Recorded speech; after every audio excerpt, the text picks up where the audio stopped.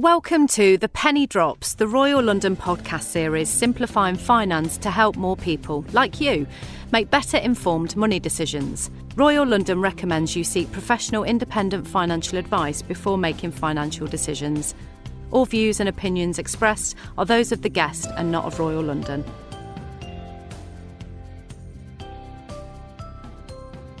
Hello, I'm Andrea Fox, a journalist, a broadcaster and the host of The Penny Drops, where I speak to some of the best financial experts out there. Now, this podcast was recorded during the coronavirus outbreak, so please excuse any sound issues as we are recording remotely. And for the latest information on financial support and benefits, visit gov.uk/coronavirus. Now, for many countries around the world, June marks Pride Month, which sees the LGBT plus community celebrate in a number of different ways. Today, we're going to be finding out why Pride Month and the events associated with it are still so important, and touching on some of the financial issues and barriers faced by LGBT plus people across key life stages. Joining me today is Paul Martin OBE, the CEO of the LGBT Foundation, a national charity delivering advice, support and information services to lesbian, gay, bisexual and trans communities. Paul, thank you so much for joining me. You're welcome. Thank you for inviting me. Mr. Martin OBE, I should say. Now, first of all, we've touched on the LGBT Foundation, but in your words, can you tell us about the work that you do? Sure. So I think the LGBT Foundation, we're based in Manchester, but we cover the whole of the UK, and we provide a wide range of advice, information and support services, as well as doing research and policy work and other forms of kind of like engagement work with LGBT communities and our allies. So we're probably one of the largest service providers of our kind in the country. We support about 40,000 people every year. And one of the things I can tell you is our services are required even more so now during lockdown than ever before. So our helpline, which was founded back in 1975 by a group of people working from somebody's back bedroom, interestingly, in its 45th year, it went back to being delivered from people's homes, and the number of callers more than doubled last year. And unfortunately, the severity of the calls significantly increased, and we were literally being a lifeline for people during their hours of need. So our organisation is an incredibly diverse organisation. We're working with the widest range of LGBT people that we possibly can, and we're also doing a lot of equality work and awareness raising work, such as this podcast. Yes, exactly. I mean, obviously a vital organisation, and as we've just mentioned, June is recognised as Pride Month by many, but who exactly is celebrating, why are they celebrating, and what are sort of the celebrations that are taking place this year? So the reason that Pride Month is in June is linked to the Stonewall riots that took place back in New York, where members of the LGBT community were regularly being harassed by the police. And there was a hot, balmy night in June where people decided to fight back. That's why Pride Month is celebrated in June, to commemorate the Stonewall riots. But of course, there are Pride events happening up and down the country. And even though a lot of those Pride events have been cancelled, organisers have still organised to do things online and remotely. So there's going to be a lot of activity taking place over the month of June. Yeah, a lot of celebration as well, hopefully, as best we can. And I wanted to talk about some laws, because I think of the UK as quite advanced in terms of its protection laws surrounding the LGBT plus community in comparison to some parts of the world. But can you speak on how far we've come as a country and some of the landmarks for the LGBT community? For sure. I mean, I think for many years we had everything to be very proud of in this country in terms of the equality legislation that existed for LGBT people. But sadly, over the last couple of years, we have been going down the league tables. That's mainly to do with a relatively hostile environment in this country in relation to trans and non-binary people. There have been a lot of restrictions that have been put in place, and there's been a lot of legislation that has been blocked. So, for example, we should by now have seen a complete review and updating of the Gender Recognition Act. This government has decided not to do that. We also know that the government are going to be announcing a review of conversion therapy. I think that there are a number of areas that we are not as progressive as we once were. But I think that compared to other parts of the world, yes, of course, we have many protections that have been quite hard won and hard fought. But there are plenty of places in the world where lesbian, gay, bisexual and trans people will be murdered for loving who they love and living in their true identity.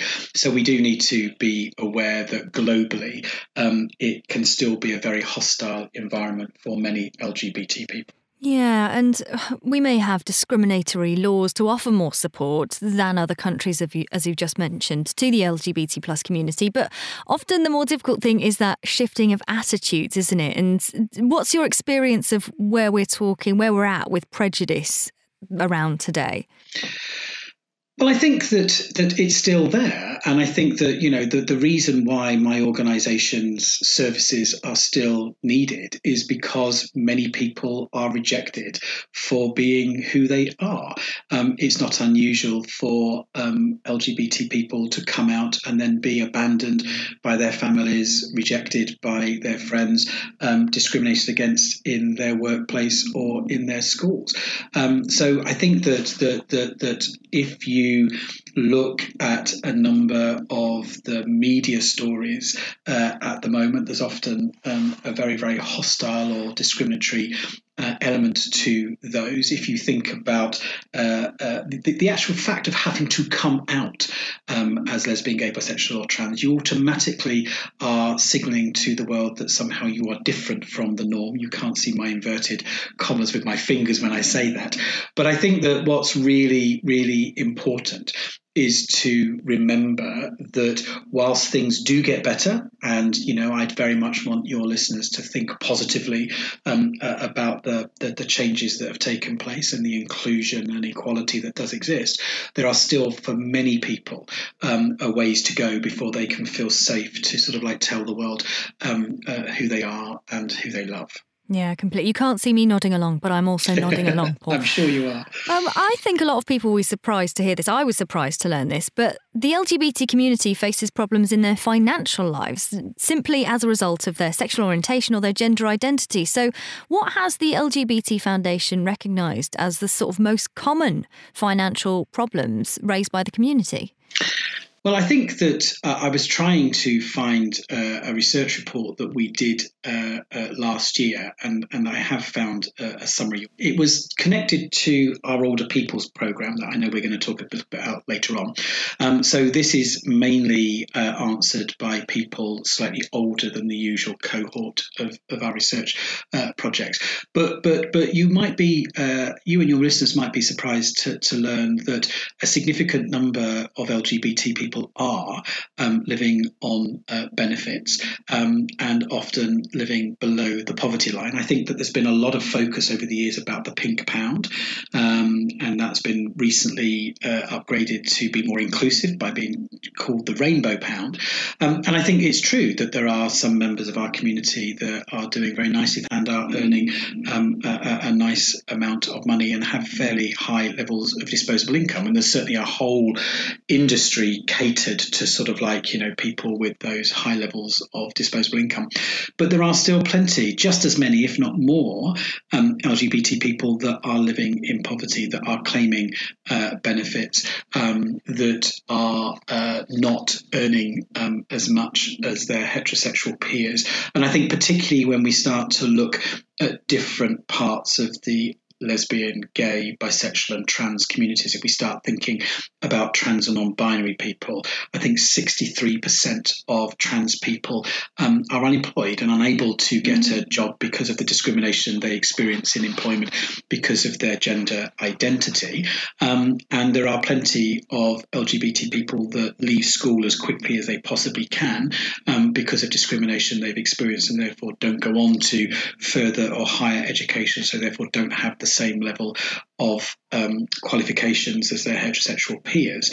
And I think that there are generally quite a large number of people of colour, LGBT people, and bi people, and maybe some of the LGBT people more at the margins of LGBT communities that are much more likely to be disadvantaged than anyone else and experience poverty in ways that non-LGBT people don't.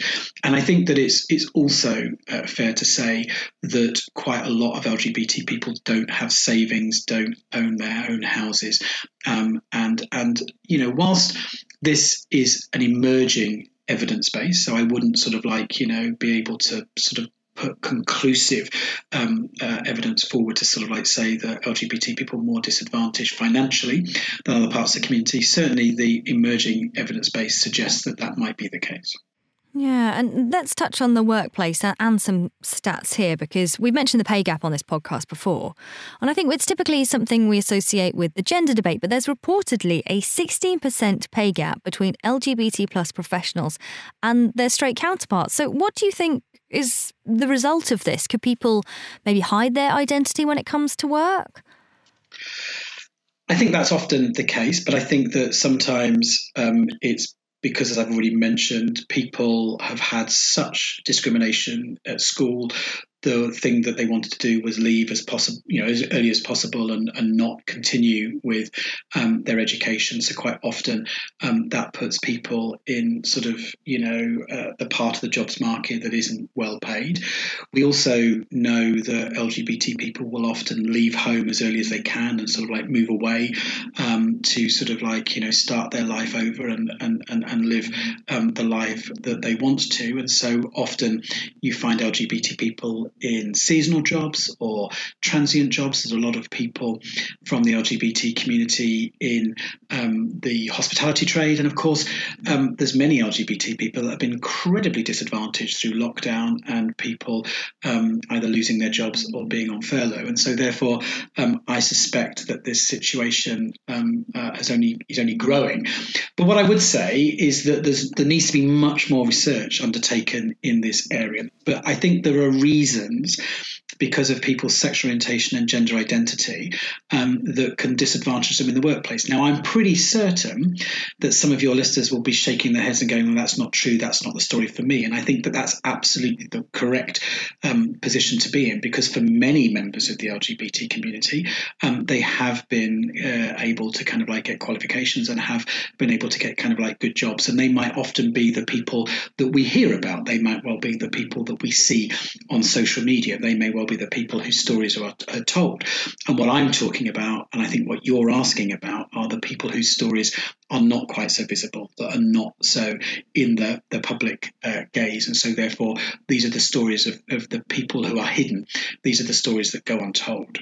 Yeah, and there's obviously still so much work to be done, but sticking with the workplace for a second, how can companies foster a more inclusive working environment for LGBT plus communities? Well, there are lots of ways. And I mean, I have to say that the private sector, many parts of the private sector have really stepped up to the plate and really done great things in this area. I mean, Stonewall has been running their workplace equality index for many years.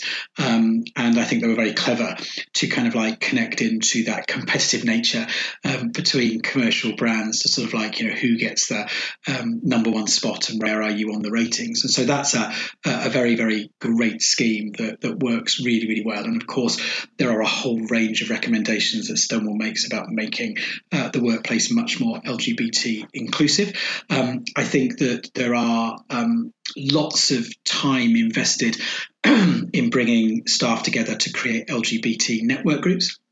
And I think they're often the best way of generating ideas. You actually bring members of your own workforce together, people that know your industry, know your company, know your strengths, know your weaknesses, and you ask them how it can be improved, how the workplace can be made better for LGBT people. I think it's about creating inclusive policies. It's about making sure that pronoun use is kind of adopted. We often provide advice and training to organisations about introducing new approaches like pronouns on your badges, in the workplace, particularly for front-facing staff in retail establishments. But there are many, many other ways about making the space make it safer, make it more inclusive, not to put in place policies or procedures that sort of like disadvantage LGBT people. It's very easy to be on the wrong side of that. And I speak regularly to people who still are in the closet at work, don't feel capable or confident of coming out and telling their work colleagues about the gender identity of their partner or about personal information about themselves. And I think that there's really good research to show that actually that's really stressful and that you don't live your best life if you are hiding your full identity, and that actually employers have everything to gain by creating those inclusive workspaces so that people can bring their full self to work and perform better than they would do otherwise. Yeah, completely. I saw pronouns used on a TV programme, reality show for the first time the other day, and I thought, oh, I can't believe it's taken this long. So yeah, there's still a lot to do. And let's think of another big thing that impacts us all financially then, housing. You've touched on renting, but whether people are renting or they're buying, what are some of the issues for the LGBT plus community?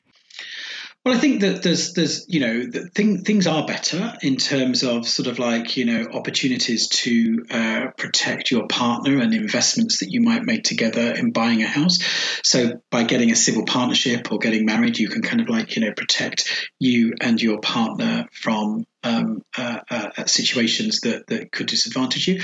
But I think if I take my own situation, I mean, I bought my first house with my husband 16 years ago. We were together for longer than that. Congratulations. Thank you very much. We were together before then, and we had our own houses, but we bought together only 16 years ago. And we went through an incredibly complicated procedure to get insurance for our mortgage, purely and simply because if we had gone to the mortgage company as a gay male couple, I mean, it wasn't possible to be married 16 years ago, but if we'd gone to them, then they would have insisted that if we were making a joint purchase, as we did, they would have insisted on us having HIV tests independently. And they would also have charged us a higher premium just because they would have perceived us to be more of a risk. And it was never quite determined what that risk might be, but we were deemed to be more of a risk than heterosexual couples. And so therefore we went through a complicated procedure where we didn't disclose our relationship when we bought the house, and we went through a process whereby the insurance cover that we had was below £100,000. That was a threshold. If you had insurance cover over £100,000, you were forced to have an HIV test. So obviously our house was more than £100,000, so we had a number of different insurance policies that we kind of like knitted together to create that financial security, because contrary to the risk assessment, we were very, very serious and responsible adults who wanted to protect the other just in case something happened to one of us. So I think that that was only 16 years ago that we had to kind of like create a way around the rules. And so I think that what will surprise many of your listeners is that LGBT people are often deemed to be somehow more of a risk or somehow less than the general population, and therefore are forced to pay a premium for access to financial services that the rest of the population just take for granted. And that comes as quite a surprise. And we're reassured that situation has changed now, but you never can be 100% sure. And a good test is to sort of like, change your details when you actually apply for a mortgage or a financial product, and see whether or not you get the same premium leveled at you. But and certainly in the past, that was a situation where we were disadvantaged. We were discriminated against, in actual fact. Yeah, that just sounds so ridiculous to me. Like you say, hopefully that is something that's changed, but maybe something you can look at? But I think that what I think it demonstrates is that these new protections are hard won, but very recent. And we need to always be aware that these things can be taken away from us. I've been a member of the government's ministerial LGBT advisory panel, which recently was disestablished. And, often when you're talking to ministers or senior civil servants, you remind them that the fragility of these protections are such that it's not surprising that members of the community are very suspicious or are very concerned when the government doesn't quickly announce sort of like something positive. And again, what we've seen with conversion therapy announcement, we've been arguing against conversion therapy for years. We've been given guarantees several times by this government, and the announcement is saying that they still want to do some public consultation. What more is there to be consulted on? A complete ban is the only thing that is acceptable. And yet this government is trying to appease too many people, and particularly people that might not be allies or supporters of LGBT people. So these protections are recent and hard won, but also quite fragile. Yeah, and sticking with the property issue just for a second as well. Now, although discrimination based on sexual orientation or gender is illegal, it has been reported that LGBT plus people encounter higher rates of mortgage application declines. Is that something that your foundation has found? I mean, it wouldn't necessarily totally surprise me based upon sort of like, the experience that I talked about that I went through with my hubby. But I think that certainly a lot more research needs to be undertaken in this space about the financial needs of LGBT communities and what kind of products need to be put in place and what kind of protections need to be attached to those products. And is it true as well, in your experience, Paul, that some landlords might look at LGBT plus individuals less favourably? Yeah, that's definitely the case. I mean, there's a counter to that. There are plenty of people that will actively encourage LGBT residents. We are quite house trained, and we often leave things much more attractive than how we found them. But in all seriousness, I think that that there's definitely a market that is positively looking for LGBT tenants, but there will always be people that are prejudiced. I mean, we are currently looking for new office accommodation in the centre of Manchester, and believe it or believe it not, we viewed a property recently only to be told that we wouldn't be able to do HIV testing or sexual health testing from this centre. And of course, that's a very incredibly important part of our community services because there'll be people coming in and touching the door handles, and we don't want them to get anything. So we sat the agent down and talked through how HIV is transmitted and what the risk factors are. But even doing that, they went, yeah, but some people still think you can get it by touching door handles, so we'd rather you didn't do HIV testing from this space. So you can see that there's still quite a lot of prejudicial thinking, discriminatory attitudes that are in place. Yeah, and I suppose it's these results of people worrying about whether when they go for a mortgage, when they go and look for offices, when they go and look at a rental, do they kind of have to, not in terms of obviously office, but maybe people going out there to rent might hide their status for fear of those kind of reactions. Oh, absolutely. I mean, stigma and discrimination for people with HIV is enormous. And we've seen a massive difference in the way that this current coronavirus pandemic has played out compared to the HIV pandemic that has been in place for 40 years. This is not the first pandemic that my community has lived through. And we had to develop most of the coping mechanisms and most of the coping strategies ourselves as a community with our allies 40 years ago. people with HIV are still facing very prejudicial attitudes. And for me, it's the best argument that you possibly can have that we need to have inclusive education in schools, because, young people need to be given the right information. But because it's such a patchwork out there, and because so many schools don't kind of like cover inclusive education, you have young people leaving schools holding the prejudicial attitudes of their parents. And so, how could you possibly have a serious conversation with a business person saying to us, oh, well, people with HIV might touch the door handles and therefore, I have to think of my other tenants. You kind of think this is ridiculous that you're having this conversation in 2021. And yet here we are. Yeah, completely. Still so much education to be done. And you've mentioned you've been married 16 years. After this podcast is over, I will be asking for your tips. But let's talk about relationships then. Marriage, civil partnerships, they all bring with them certain rights. Maybe it's pensions, maybe it's tax. But is there anything that unmarried LGBT plus couples should be aware of when it comes to protecting their finances, for example? Yeah, I think, if you want tips, it's always agreeing that he's right, I think, is the best way that I've found of surviving and navigating that. But the reality is that if you are an unmarried LGBT person, starters, what are you doing living over the brush without marriage and a ring on your finger is a starting point. Now I'm teasing.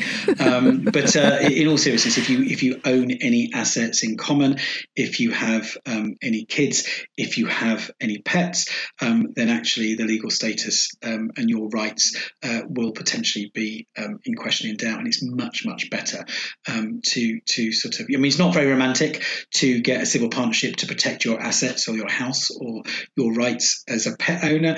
But the reality is that it makes perfect sense to make sure that legally you are covered and that you've had those conversations. I think that so many people just leave all that up to chance.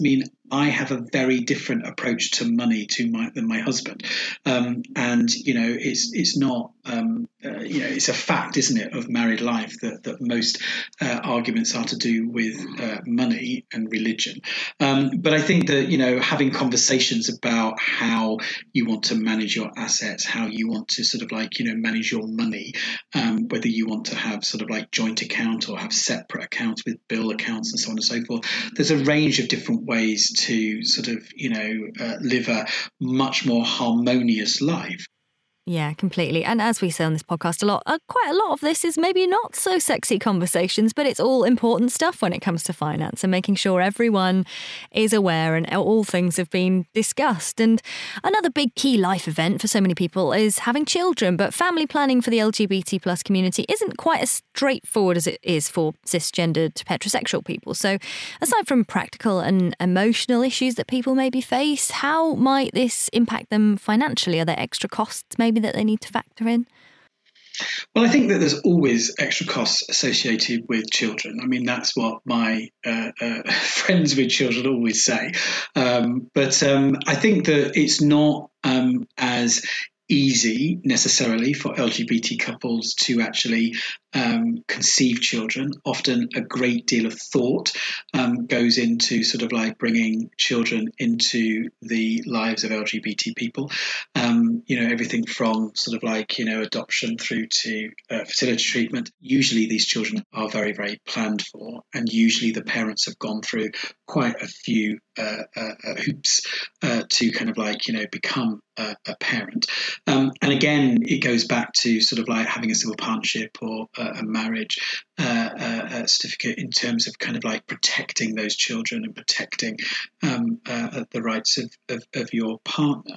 I think that beyond that, financial planning for LGBT parents is much the same as it is for heterosexual parents. In terms of making provision for kids, in terms of university funds and sort of more practical piano lessons or whatever it is that kids want to do. But I think that there's definitely advice. All of the friends that I know that have had children in LGBT relationships have kind of like gone into this with their eyes wide open and done an awful lot of research and have had to do a lot of preparation. And I think that there's definitely an area of further support that organisations like mine should be considering.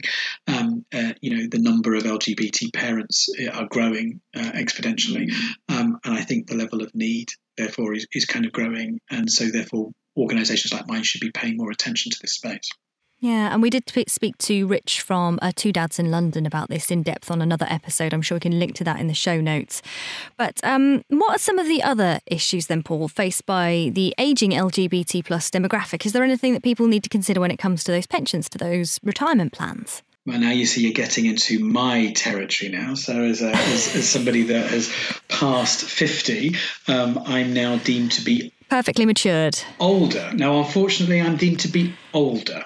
Okay. So 50 plus is older. I completely reject that wholeheartedly and as strenuously as my 52-year-old body can. But it's definitely something that we need to think about. We need to think about, at what point do we retire, about what kind of lifestyle we want to kind of fund. And I think it's true that for many members of the LGBT community, they haven't got many assets. As I said to you, we did a piece of research with older LGBT people recently because we're involved in developing what they call an extra care scheme. So in Manchester, we're going to have the UK's first purpose-built extra care scheme for 55 and older and people that have a certain level of care needs. There's going to be over 80 units. It's a partnership with Manchester City Council and Anchor Hanover Housing Association, and we're working in partnership with them to create this supported community, which is really, really exciting. But the research that we've undertaken so far suggests that many LGBT people haven't made financial plans for the future, don't particularly have many savings, and therefore may well really experience quite high levels of pensioner poverty. And I think that again, it's something that we need to do a lot more about in terms of, getting people to think about their future. I mean, I guess that for gay men of my generation, it's not unsurprising that many of us, when we came out and sort of like first started to look around, were seeing lots of gay men dying in their 30s, 40s and 50s. And so therefore, there may well be a subconscious view that that men didn't get older. And so therefore you live for today and you didn't think about tomorrow. And that's certainly something that I've encountered with friends of mine that are HIV positive and that have actually thought they were dead, and so therefore have gone out and hammered that credit card or sort of like, spent up and not made any provision for the future, only to find out that actually the drugs have worked and they're still alive. A dear friend of mine is now sort of like retrained, got a great career, not as senior as he should be based upon his skills, but he had 10 years out of the workplace. So therefore, like many kind of like mothers and stuff, was disadvantaged by that. And so he's quite behind in the grand scheme of things in terms of where he would have been had he not become HIV positive. And there are many people in that situation. So I think that there's definitely more needs, which is why we as LGBT Foundation are looking at this area. We've developed an older people's program called Pride in Aging, which is looking at how we support older LGBT people, often who are not connected to family networks, often who are estranged from sort of like the usual support structures that we rely on when we get older. Unsurprisingly, older gay men are much more likely to need help from social services than their heterosexual counterparts, because their heterosexual counterparts have often got children or grandchildren that will look after them, whereas the gay man doesn't. So there are some very obvious reasons why older LGBT people may well be in greater need as they get older. And I think that my organisation and other charities in the LGBT sector are starting to consider what role we might play in terms of better supporting our elders. And I think just about in time for when I need it, I'm certainly kind of like wholeheartedly behind that. Yeah, definitely. And this is the Pride in Ageing campaign. Is it true that Sir Ian McKellen is supporting this as well? The wonderful Sir Ian McKellen. Yeah, it's quite interesting, actually. Ian is a great supporter of ours, and he's one of our patrons, and so therefore has done a lot of things for us over the years. And he agreed to come up and launch the Pride in Ageing programme. And as a consequence, I mean, he got great media, as you would expect. But as a consequence, everybody thinks it's Sir Ian's kind of like scheme. And I've always... What days is he in the office? Well, absolutely. I mean, I've got a note out to him saying, where are you? You're missing in action, Sir Ian. We want you in the office more regularly. No, but I mean, he's an absolute sweetheart, and he's very, very supportive of the work. And I mean, as he's celebrating his 80th birthday by doing a national tour when he launched it, so he was sort of like saying that there's no retirement for him in the future. So, and of course, he's just recently been on Jonathan Ross talking about he playing Hamlet. So it's interesting that sort of like there's no let up from him. But Pride in Ageing is a program of support to reduce social isolation. So we have a whole range of events and activity. Plus, we are looking at providing counselling, other kind of support to older LGBT people. And during lockdown, we launched a new offer called Rainbow Brew Buddies. So we were getting a lot of calls, particularly from older people, about their social isolation during the first lockdown. So we quickly recruited a bunch of volunteers, and the idea of Rainbow Brew Buddies is you ring an older person, or somebody in need. It don't have to be just older, but somebody that is socially isolated. And during the course of having a brew with them on the phone, you just chat and make sure they're okay. And it would prove to be phenomenally popular, really, really popular. And we were able to pick up on a whole range of issues that we wouldn't have necessarily been done then. So, we were able to put people in touch with food banks. We were able to sort of like, put people in touch with other local support in their area. And I think when you think about where we were this time last year, I mean, we were very isolated if we didn't have anybody else in the house. And the idea that you might not speak to somebody for a couple of days or for a couple of weeks is just, it was shocking. And so therefore Rainbow Brew Buddies came along at a really good time. And I think what it's meant for us is that we're starting to think about what other advocacy services might we provide to older LGBT people. The kind of thing that I do for my mum, help her with sort of like, an official form, or sort of like give her some advice about where to kind of like get the best travel insurance or whatever, the kind of things that, a son does for a parent, that if you haven't got kids to do that, then maybe LGBT Foundation volunteers can sort of like step into the breach and be that supportive advocate for you to help you navigate some of the more difficult parts of life. So that's definitely something that we're exploring. Yeah, and what a wonderful campaign as well. I wanted to also ask, though, financial products and services, are there any other areas that can be impacted by this LGBT plus prejudice, do you think? I mean, I think that, it's really important for us to kind of get balance. So, a lot of what I've been talking about are some of the extreme examples or where things still need to improve. In the main, the financial services industry has done a lot of positive work to make itself more inclusive.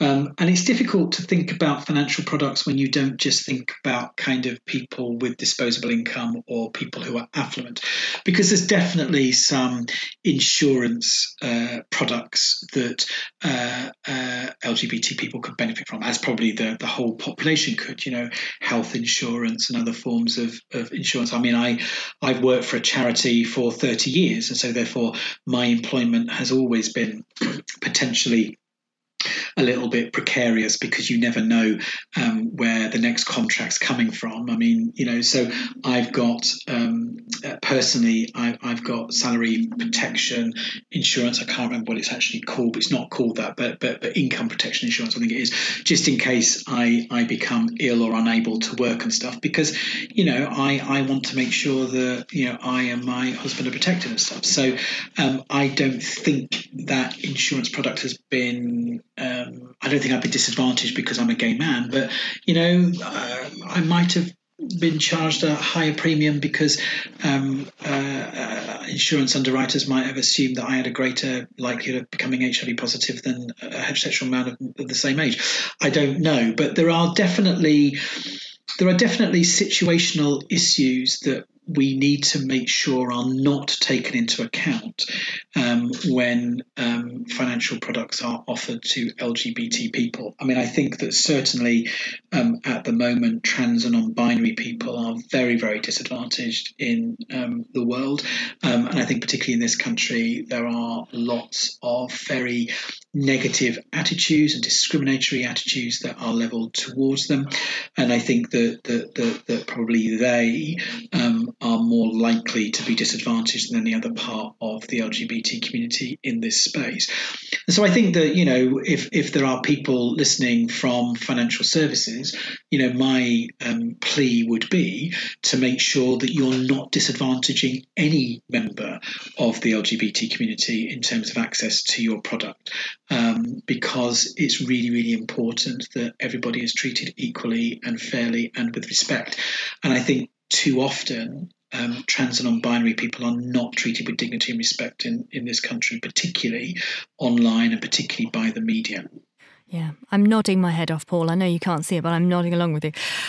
So where would you recommend people go to look for support for their finances or choosing the right products and services for them? Well, this is a really interesting question because the obvious there isn't an obvious answer, because there are definitely service providers on the market that aim to serve LGBT communities. And so if listeners are in that space, then just Google LGBT financial products and see what kind of comes up.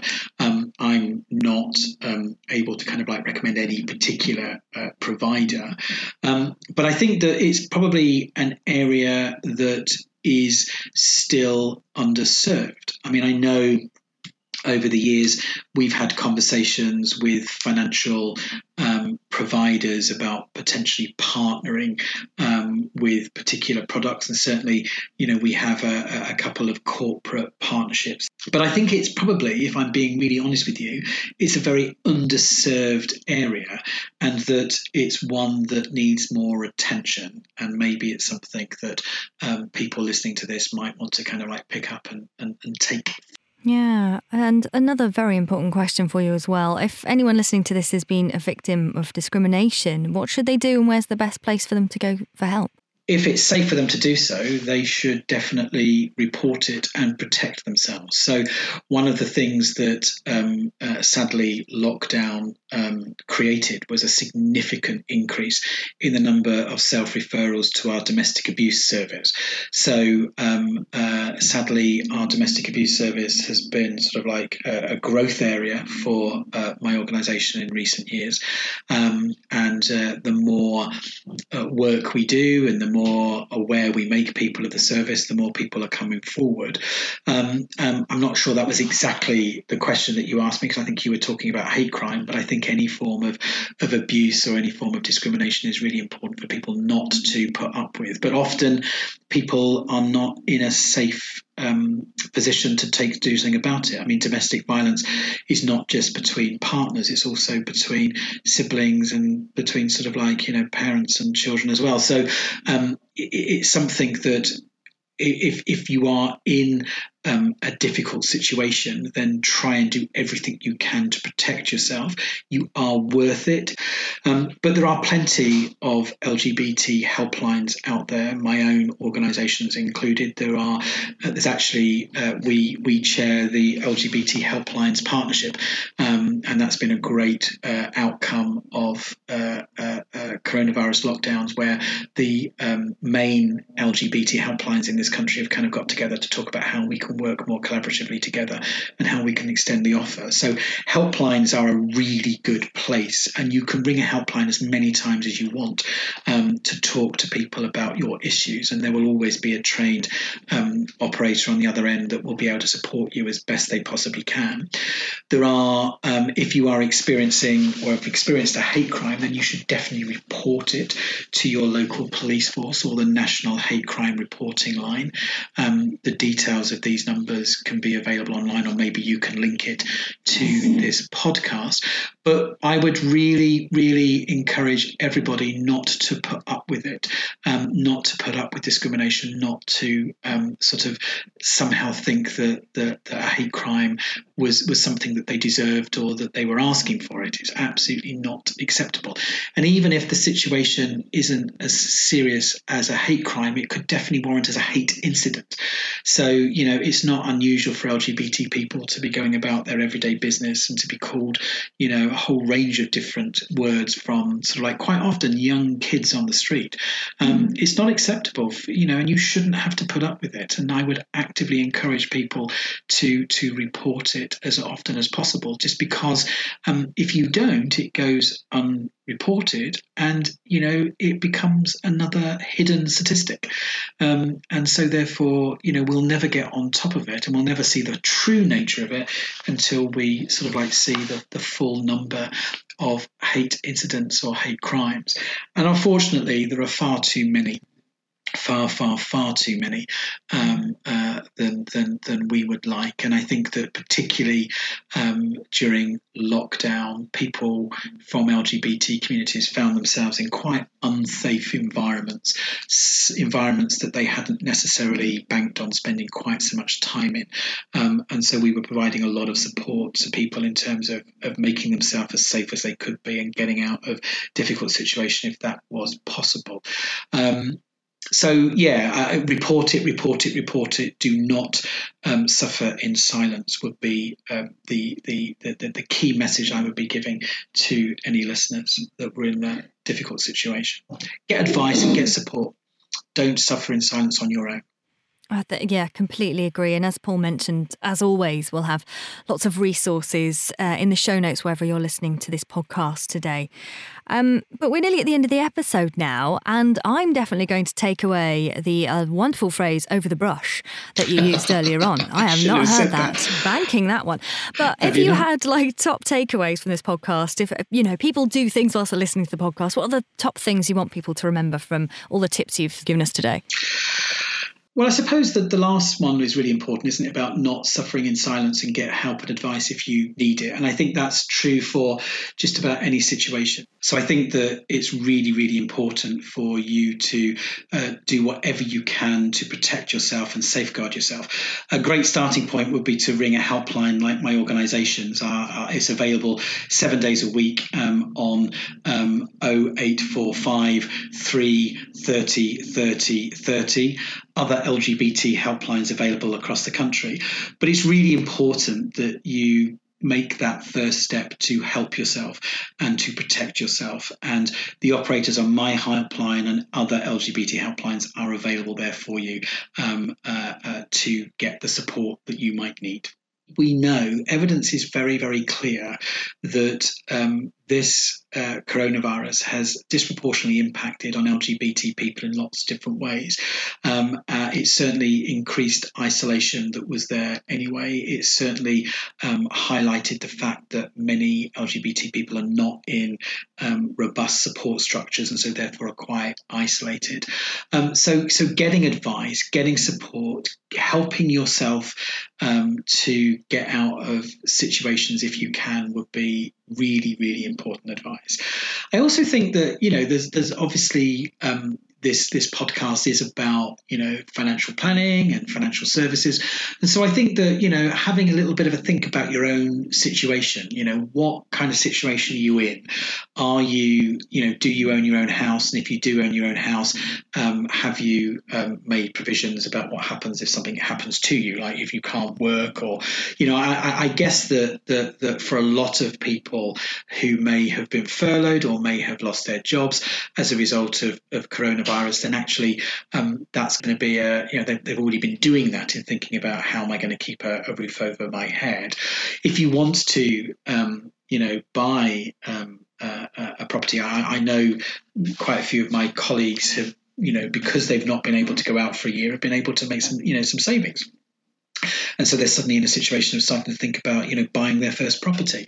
So I think doing a little bit of a spring clean with your finances, thinking about, your own situation, would be something that would be really sensible to kind of do. But I think that most importantly, I think that, if you are an LGBT person listening, make sure you understand that you are loved and that you are a brilliant person. And if you're an LGBT ally, make sure you support LGBT people and make sure you tell them that they are brilliant too, because I think that's really, really important in a sometimes hostile environment for people to be told that they're brilliant and that they're loved. And it will get better if you're in a difficult situation. Yeah, a lovely note. And if you are in that position, like you just mentioned, of your friends thinking about buying, highly recommend the back catalogue of this Penny Drops podcast.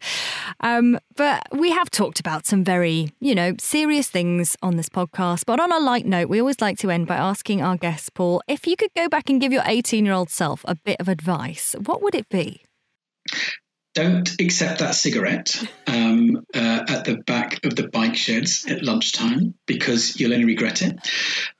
Secondly, instead of going behind the bike shed smoking at lunchtime, go into the gym and go into that weightlifting class that you feel too intimidated to go into, because if you'd started working out at 18, you'd be in a better state than you are now.